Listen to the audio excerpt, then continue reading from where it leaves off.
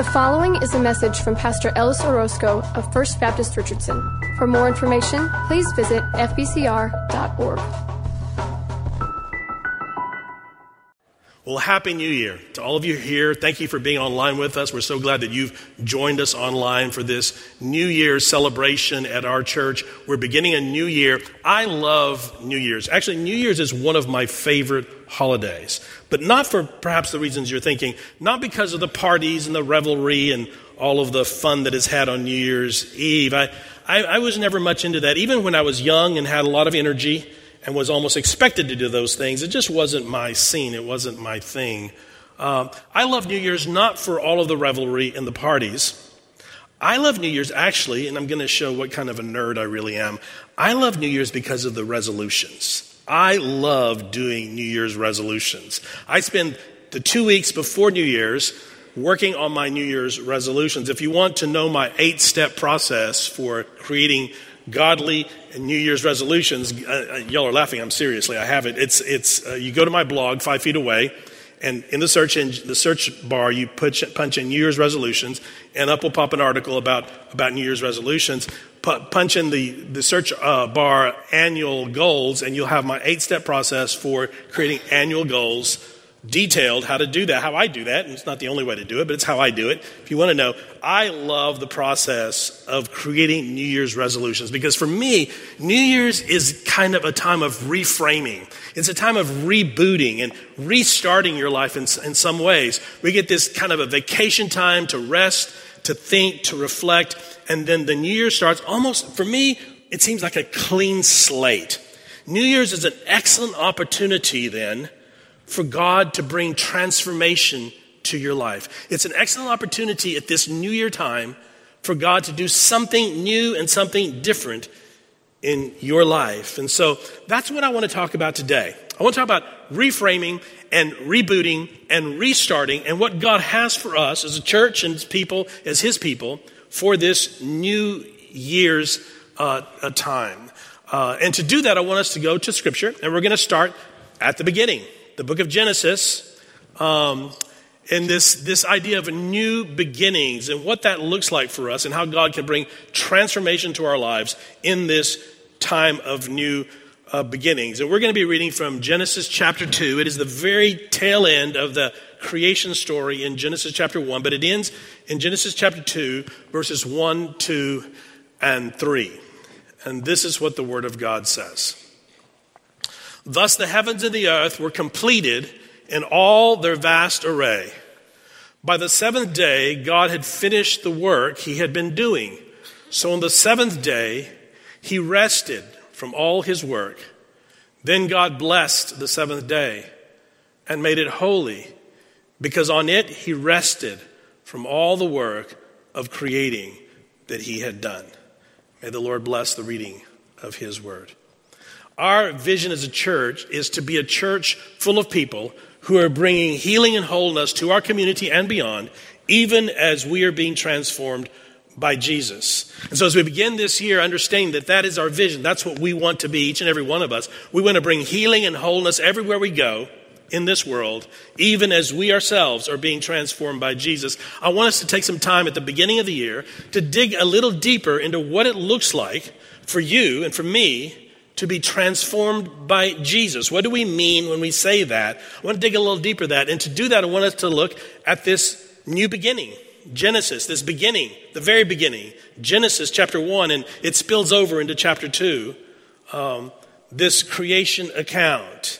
There are 2 creation accounts in the book of Genesis. The first is in chapter 1, and it is a macro view of creation, a 10,000-foot view, if you will, of the creative process as God is creating the universe. The second creation account is in Genesis chapter 2, and it is more of a micro view of creation, where the lens zooms down in and focuses primarily on the creation of the man and the woman and the first marriage relationship. So you have these 2 views of the same creation story, but 2 different views, one from a macro view and the other from more of a micro view of creation. And it is the first one that we want to look at today, the first creation story. It's a story that takes a look at creation from the 10,000-foot view, from the mountaintop view.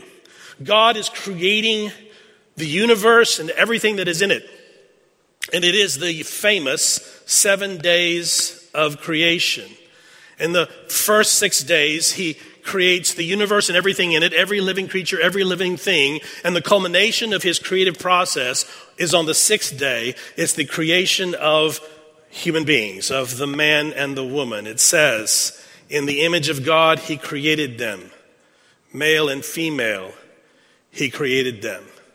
And he sets the man and the woman apart from the rest of creation in the fact that they are created in his image, and that also they are given the responsibility of caring for the rest of creation.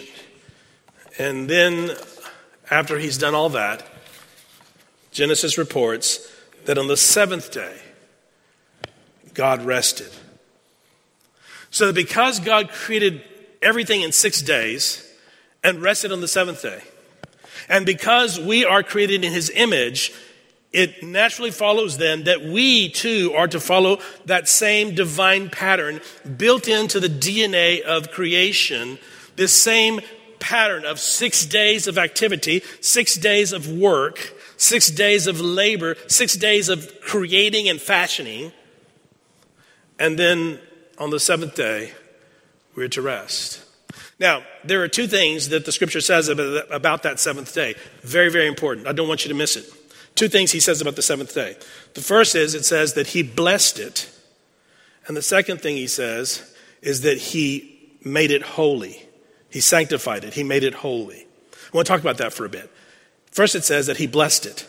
Now, there are 3 blessings in this first Genesis creation story. There are 3 blessings. 3 times God blesses. The first is that he blesses all living creatures. And the second, he blesses the man and the woman. And on the third, he blesses the 7th day. But the third blessing, the one I'm talking about, the blessing of the 7th day, is different than the other 2 blessings in that he is not blessing something that is alive. He's not blessing a creature or a human being. He's not blessing a living thing. He's actually, on this last blessing, he's blessing time. He's blessing, in particular, a certain unit of time. He is blessing not the people who are in the 7th day, but he's blessing the day itself. So that in this scene, what God does is he not only has brought all of the living universe under his sovereign rule. Not only is everything that he has created in the universe, every living creature, every living being, including the man and the woman, have all been brought under his sovereign rule. And on the 7th day, he brings something else under his sovereign rule. He brings time itself under his sovereign rule, so that even time is under God's glory, under his rule. Now, you don't have to live long to know that everything changes, doesn't it? I love talking with people. I was talking with someone the other night, people who have been in this area in Dallas, Richardson, who've lived here for 50, 60, 70 years, right? We have a man in our church who's now, I think, like 101 years old, and he was born into this church. He's been in this church for 101 years. Think about that. That's crazy, right? And when I meet someone like that, I always tell them, well, you've seen a lot of change, haven't you? And they're always like, oh, yes. Someone will say yes, and I've been against every one of them, right? All the changes. But yes, change. Change is a part of life. If there's any constant in life, it's that things are constantly changing. This year at Christmas, I did something I do every Christmas. It's kind of become a little tradition for me. I go out by myself. I buy myself a Christmas present every year, and it's shoes. I buy myself a new pair of shoes every year at Christmas. It's just something I do. And so I was at the DSW, and no, they're not paying me to advertise, but I was at the DSW, and I was buying my new pair of shoes for Christmas. And the young man who was helping me, he said, well, what are you looking for, right? In particular, what are you looking for? And as he asked me the question, I was going to answer, and I realized that the way I buy shoes has changed throughout the years. The kinds of shoes I like has changed pretty much by decades. So that when I was in my 30s, what was important to me in a shoe was the designer. I wanted the right designer. It was who made the shoe. I told myself that I wanted quality, but really I just wanted the design. I wanted you to know that I had a $300 pair of Cole Haan shoes. I mean, just, it was the designer that was important. In my 40s, it became color and style that was important because in my 40s, I really wanted to look like I was in my 30s. And I wanted my shoes to say that, right? Then when I went into my 50s, it was all about comfort. Right? I wanted comfortable shoes. Now, for the first time, I go to the shoe store. I'm in my 60s. I just turned 60. And he asked me that question, and I realize it's changed again. And the number one thing for me in a shoe right now is, can I put it on without bending over? Right? That's big. He asked me, what are you looking for, sir? I'm looking for a shoe that I don't care what it looks like. I don't care what color it is. I don't care who made it. Can I just slip it on without bending over, right? It's changed again. Everything in life changes. In fact, Albert Einstein, in his paradigm shifting paper on the theory of relativity, the thing that was so paradigmatic, caused such a paradigmatic shift, is that Einstein was one of the first to question, is time really a constant? Up until that point, physicists had always assumed that time was the one constant in life. And Einstein questioned that. And as it turns out, it's not. That even time is relative. That there is only one constant in the universe, only one constant in all of life, only one constant in all of eternity, and that one constant is God. And here we see God putting even time under his sovereign rule, and he blesses it. He blesses it because he can. And then he declares it holy. Now, the word holy has a way of throwing us off. I think we're in some ways afraid of the word holy. But the word holy simply means set apart for the purposes of God. Anything, even you, the Bible calls you holy. It says that you are holy when you are. It doesn't mean that you're perfect. It doesn't mean that you never make mistakes. It doesn't mean that you're without sin.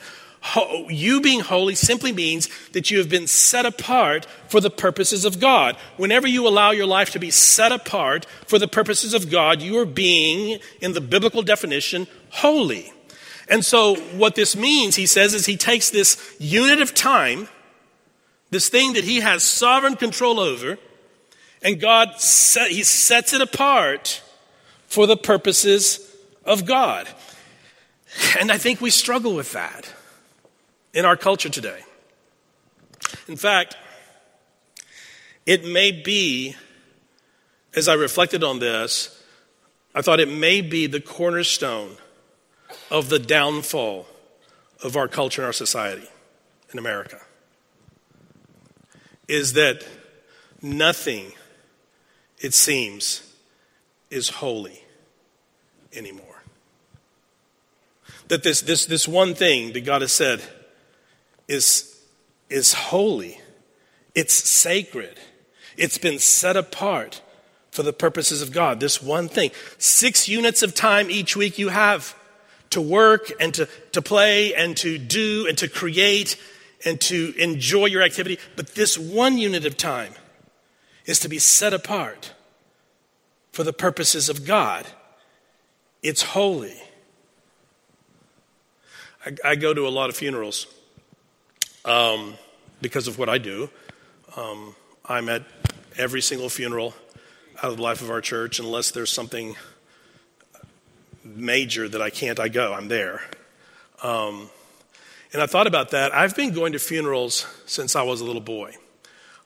Because in the Hispanic culture, this is what you do. You go to funerals. I remember from the time I was 5 or 6 years old, my father holding my hand and taking me to some funeral. I didn't even know who had passed away, but they were friends of the family, and we went. You went to the funeral because here is this piece of time that is sacred. It's been set apart, this moment, for the purposes of God. It's a sacred moment. Someone has passed, and you are there to enter into that grief with that family, and it's a sacred time. This is what I was taught growing up, and so I grew up going to funerals, and I've noticed over the years how fewer and fewer and fewer and fewer people go to funerals.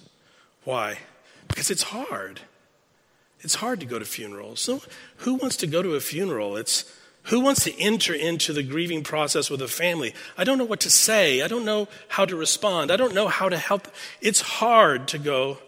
Here's a thing that is sacred, set apart for the purposes of God, and it's extremely important. I realized this, and many realized this during the pandemic when we could no longer have funerals. At a certain point in the pandemic, you couldn't gather at all, and so you couldn't have funerals. And I had a cousin, a very dear cousin, who passed away during the height of the pandemic. We were never able to have a funeral for her. And now going back at Christmas, this last Christmas, talking with my cousins, were the first time we were together since the pandemic at Christmas, and they were lamenting how hard it was.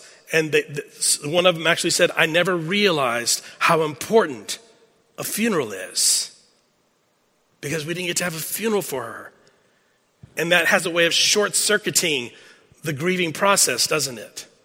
Because there was never any closure. Here is a sacred moment, and it's an important moment. And it's a hard moment. It's hard to do. And I just have this feeling that in our culture, in our society, there are these sacred points, these sacred moments. God has created one of them built into the regular schedule of your life. It's on 6 days you work, and on the 7th, you stop. You stop working. And you rest. And this is something God has blessed. And something he has made holy. He has set it apart for his purposes. But it's hard to do. It's important, it's sacred, and it's hard. And so in our culture, we have a way of, we stop doing it. We stop recognizing it. I know I'm preaching to the choir because you're here, right? But it's hard. And it could very well be the downfall of our culture, when at some point, nothing is sacred anymore. Nothing is holy anymore. And nothing that is too hard to do is recognized. This one day, the 7th day, God said, you will stop. You will stop all your working and all your activity, and you will rest. Now, this one day tells us something important about God. It tells us something important about the world that he created, and it tells us something important about ourselves. I want to give you those things, and then I want just one big takeaway for you as we start our new beginnings, and how God can transform you. This one day tells us something important about God. And what it tells us about God is that God is not anxious about what he has created.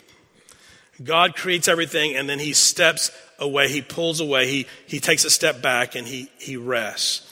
Now, what is happening in this passage in Genesis is the writer of Genesis is actually in some ways making a comparison and contrast between Yahweh, his God, the God of Israel, the God of Abraham, Isaac, and Jacob. He's making a compare and contrast between Yahweh, God, and all the other gods of the Canaanites, and in particular, the god Marduk of Babylon. So he's comparing Yahweh, God, with all the other gods. When you read the literature of those cultures, their gods were always busy. Their gods were anxious gods. And here is this one God, the God of Yahweh, who has created all things, and then he takes time to step aside and to rest. He is not at all anxious about what he has just created. God does not stop to rest on the 7th day because he's exhausted, as if God is worried that his muscles are sore. This is not what is happening in the text. He doesn't stop to rest because he's exhausted or tired. He stops to rest so that he can enjoy, he can revel in, he can admire and love and enjoy that which he has created. You see, he stops to rest because he is at peace with the world he has created. He is not anxious about the world. He is not anxious. Yeah, I love, there are certain things I love to do. I say I love to do them. I'll say I like writing. I enjoy writing, and I enjoy woodworking. Two things my father taught me how to work with wood, and I enjoy working, especially with hardwoods and making things. So I say I enjoy those things, but when I take a step back and really reflect on what's happening, it's not that I enjoy writing. It's kind of hard. It's kind of a pain. It's a discipline to write. It's not that I enjoy writing. It's that I enjoy being done with writing. Right? You know what I'm saying? I enjoy the product. When I've written something and it sounds beautiful, that happens every once in a while. I've crafted it and I've worked at it and I've recrafted it and I've edited and re-edited, given it to my English major wife who edits it again. And then I'm finished with it. I enjoy that. Some people ask, do you enjoy preaching? I say, I enjoy when it's over, right? Because I've created something. Woodworking, do I enjoy sanding? No. Do I enjoy everything that goes into creating something? Not really. But I enjoy the final product. I enjoy what I've created. You understand? This is what God has done. 6 days of work, 6 days of labor, 6 days of creating. And on the seventh day, he takes a step back, not because he's tired, but because he wants to enjoy what he has created. He wants to enjoy us. This is what it says about God. And then it says something about the world we live in, and that simply is that the world is safely in God's hands. The world will not disintegrate if we stop our efforts. The world does not depend on us to exist, nor our efforts, nor our activity. All the sound and the fury, the world is not dependent on your efforts. The world is dependent on God's promises, not on our efforts. Now, I want you to think about that for a minute because I want you to experience a kind of a relief in that, right? Isn't there a great kind of peace and relief in that? That the future of the world is not dependent on whether or not you mess up, on whether or not you get it right. The future of the world is not dependent on how many hours a week you work. My wife Priscilla will tell you that I have a hard time vacating. We take vacations. But I have a hard time taking vacations, and I have a hard time, even when we take a vacation, I have a hard time really unplugging and vacating, really, right? And being there. I have a hard time with that. I have a hard time being away from church. I have a hard time being away from you. It's not easy for me. And Priscilla got to the place where she would tell me this to kind of wake me up. She would say, look, you act as if you don't go to church, Jesus is going to crawl back into the grave. Right? Like Jesus is going to crawl back in the grave because you're not there. And the answer, of course, is, buddy, he's not. Right? Jesus is not going to crawl back into the grave just because you failed somehow or you messed up or you didn't do it right or you didn't work hard enough. Right? And sometimes that's hard for us to remember. So God built into the process, he built into our schedules this time where we take a step back, we disconnect, we vacate, and we realize that the world is in God's hands. And if I stop my activity, if I stop all of my busyness, that everything is still going to be okay. The world is going to be fine. This is the world we live in. It is safely in God's hands. And then finally, it tells us something about ourselves. The Sabbath was, for the ancient Hebrew culture, it signaled the end, at least for a week, the end of striving, the end of grasping, the end of working for more and more and more. It put a stop to that natural, what can be sinful human activity of always trying to grasp for more, always needing more, always wanting more, of never having enough. And the Sabbath had a way of putting an end to all of that. And the Sabbath day, by the way, it's also built into this idea of the year of Jubilee, the Sabbath at the end of 50 years where all property would go back, right? It was this idea that Sabbath rest is the great equalizer. That no matter what your station in life, no matter how much money you have or don't have, that we all Sabbath the same way. We all rest. No matter what station you are in life, no matter where you come from, no matter where you're going, no matter how high you are, how low you are, that on Sabbath we are all exactly the same. I was on a mission trip a number of years ago to Mexico. And we went to the city that's out in the desert in Mexico, central Mexico, called Torreon. Torreon's a pretty major city, but it's a big city, but it's out in the middle of nowhere. I mean, there's nothing. You drive for hours through desert to get to this city. It's kind of an oasis out in the desert. But we were doing work. We were doing worship services in the little villages outside of Torreon. And so we went to this one little village. I don't remember the name of it. But we went to this little village out, like maybe about half an hour outside of Torreon. So it's way out in the middle of nowhere. It's in the desert of central Mexico. Little tiny village. We went there on the Sabbath. And these people are poor, very, very poor. They live very simple lives. They're laborers mostly. And I noticed how they celebrated with their whole hearts the Sabbath. That the Sabbath was a big day for them. Those who labor hard. And I would add those who have to all week long labor physically, exhausting kind of work. They understand the Sabbath. They celebrate the Sabbath with gusto, with joy. They get to stop this physical hard labor. They get to stop and they celebrate. And I realized in that moment the Sabbath is the great equalizer, that no matter who you are, you get to rest. You get to rest in God's great care. So here's my big takeaway about this, the way God takes us and transforms us. That God did something very important in the first 6 days of creation, obviously. But that on the seventh day, he did something equally important. And I think sometimes we miss this. He did something equally important on the seventh day of creation.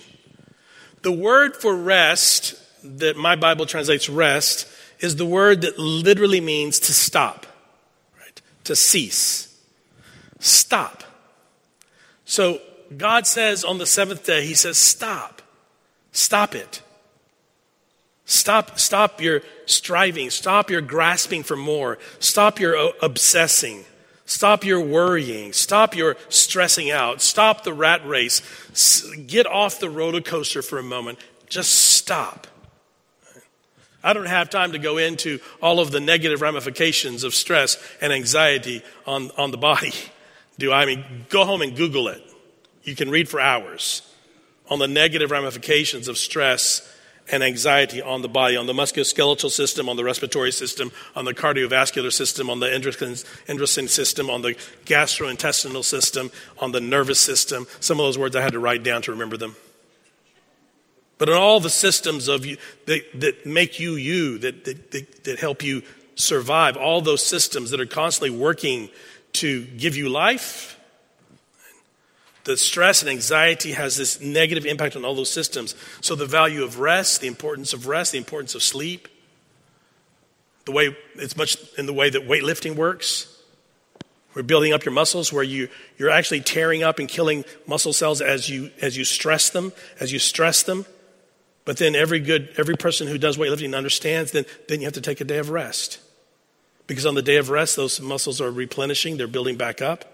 And then you can stress them again, but then you have to rest those muscles so they can build back up. And you get stronger and stronger with this pattern of stressing the muscles and then resting the muscles. Stressing the muscles and then resting the muscles. Stressing the muscles and then resting the muscles. This is the way your body works. This is the way the universe works. So the first step in being transformed by God is to join him in the patterns he has created for the universe, the pattern he has created for your life, which is 6 equal units of time of work, of sound and fury, of busyness and of activity, 6 equal units of time for work, and 1 equal unit of time for rest, to find rest. Join God in the pattern of life he has built into the DNA of our universe for you to be transformed by him. And that is to make this one day out of your long week, to see it for what it is. It's holy. You don't make it holy. God has already made it holy. You just recognize that and enter into God's plan, his perfect plan and purpose and pattern for your life. And you will be transformed by the power of his plan.